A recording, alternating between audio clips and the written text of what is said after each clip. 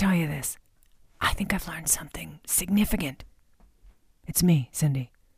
Ironically, what I've recently learned is not everything is a lesson.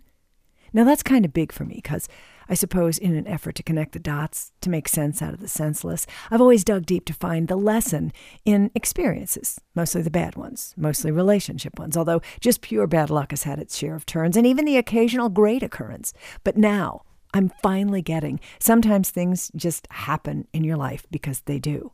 Because people are complicated. Life is full of surprises and not always good surprises. And really, I believe that I'm coming to the point where I'm realizing that acceptance is my best bet.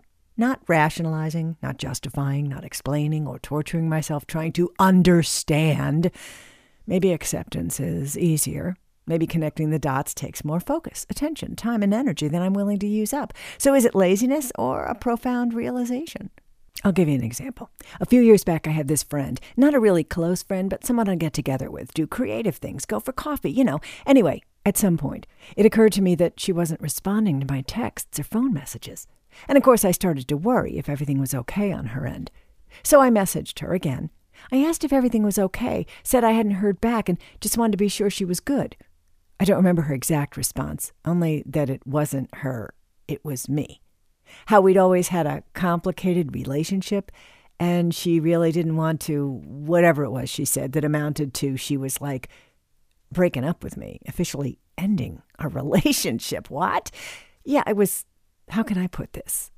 Gobsmacked? Flabbergasted? Befuddled? All those weird words serve to describe not just my confusion and shock, but the weirdness of, am I back in high school? And what triggered this? I never did figure it out. I would turn to the mystery now and then, try to comb through our phone calls and times together. But for as much as I could check the temperature going back, there was nothing that stood out that made me point a finger and go, aha, that's it. Just crickets. Years later, I have figured this much out. I don't know what happened. But something did, and I'll just never know, and I really need to let go. To just figure that no true friend, or even the most casual of acquaintances, would have had such little respect as to just shut the door so loudly without saying why. So in this case, acceptance is my only route. Like that thing Eckhart Tolle said, when you face a problem, there are only 3 options. Fix it, walk away, or accept. I guess Nancy opted for number 2, but I find accepting is working for me pretty much across the board. Maybe I'm just trying something new with this not everything is a lesson. It is a lot of work sometimes to mine the value of unfortunate or unpleasant or even surprisingly good experiences or events that color your life. Sometimes there's an obvious lesson, which requires no heavy lifting, no deep introspection, just, oh, yeah, that. I really wanted to move on from talking about the past year. I hope that last episode, number 70, Are We Done Yet?, would wrap up our conversations about the pandemic and its wildly varied impact on all of us. It's been over a month since I shared that. And since then, I've waited for a time I could have something to say that didn't include words like pandemic, COVID, lockdown, isolation, vaccine. And I continually failed. So, acceptance. I will consider I have officially wrapped up the Coping with COVID series. But if I or any of the people I speak with on a regular or irregular basis, or any magazine article or news item or Facebook post or tweet or, well, you get the point, it still comes up. Less now, but still impacting in all sorts of weird and challenging ways. That said, there does seem to be a little bit of emotional relief that many of us are feeling. Maybe all of us, but I don't want to overgeneralize. It's sort of like crawling out from under a rock or out of a dark cave, back into the light. Do you ever see the show The Unbreakable Kimmy Schmidt? If you haven't, it's on Netflix. This is going to sound weird, but it's a comedy about a woman who was abducted as a girl and kept in an underground bunker. Yeah, I know. The show takes place after she's out and reacclimating to the world, and surprisingly funny. Anyway, the show intro has her coming out of the bunker into the sunlight for the first time in however many years. And that is how I'm feeling when I sit across from someone without a mask, or better yet, give and get a hug.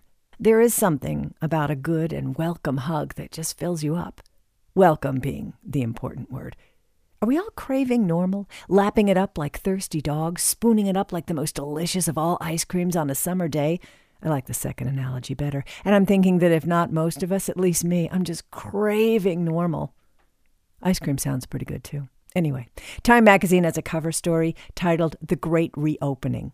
It has one of those business signs on the cover. It's like a clock face with movable hands and the will return on top. Only instead of the numbers of the hours, they have things like, when my kids are back in school, with my pandemic puppy, wearing sweatpants, 3 days a week, and more, which is funny and true and shows some of the surprising impact that we've witnessed and lived through so far. There's a really fascinating article in the issue about the impact on work, how and where we work, and how that could change permanently in a really good way in the best possible situation. There's a lot worth reading, but what I found most compelling in this article was the statistic from 2016, which was pre-pandemic, where 80% of respondents, that's 8 out of 10 people, reported being somewhat or very satisfied with their jobs. And yet, this January, 7 out of 10 of those who found themselves unemployed are seriously considering changing occupations. Interesting to note that it's true on all income levels. And a third of those people have already started taking courses or job retraining. The author, Joanne Lippman, makes an interesting point that, and I quote, "The modern office was created after World War II on a military model, strict hierarchies, created by men for men, with an assumption that there is a wife to handle duties at home." The pandemic certainly sent too many women back home, like 4.2 million women who had to prioritize taking care of their children and homeschooling over work, whether they wanted to or could afford to or not. And nearly 2 million of those women have yet to return to work. But the article also goes into how the modern office and the 40-hour work week could be at a turning point, and how, with normal still not back to normal, there's an opportunity to change that long-held work standard. One option is to turn some of that now unused office space into childcare facilities. Doesn't take a rocket scientist to see how well that could work, but what will it take to make it happen? If you're balancing work and family, the only lesson you're learning right now is that it's as much of a challenge as it always was and as it sounds. And knowing that's not going to help you.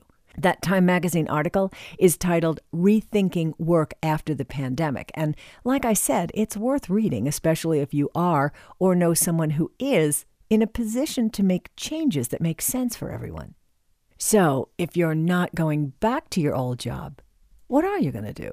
There are an awful lot of options, and even though starting over with a new career or job or focus can be scary and more work than just doing what you've been doing all along, I can pretty much say that if you go ahead and move to doing something different, you can look back and know it was the right move. Very likely you will. There was a book that I read years back. You know I'd be mentioning at least one book, didn't you? It was all about finding a job that makes you happy. It's called Finding Your Own North Star by Martha Beck. And if you're even vaguely imagining changing directions in life, it might be helpful to you.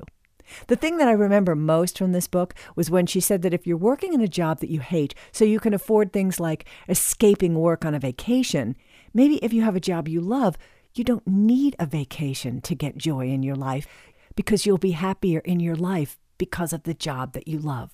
Of course, I've boiled it down, but you get the idea, right? It's that saying, do what you love and you'll never work a day in your life. And while not everything is a lesson, that one certainly can be. And it could be really nice to learn it. If you need a little more happiness in your life, or you just want to check in every once in a while, follow or subscribe to the It's Me Cindy podcast. I'm just trying to make life a little sweeter and more fun when I can. Thanks for listening.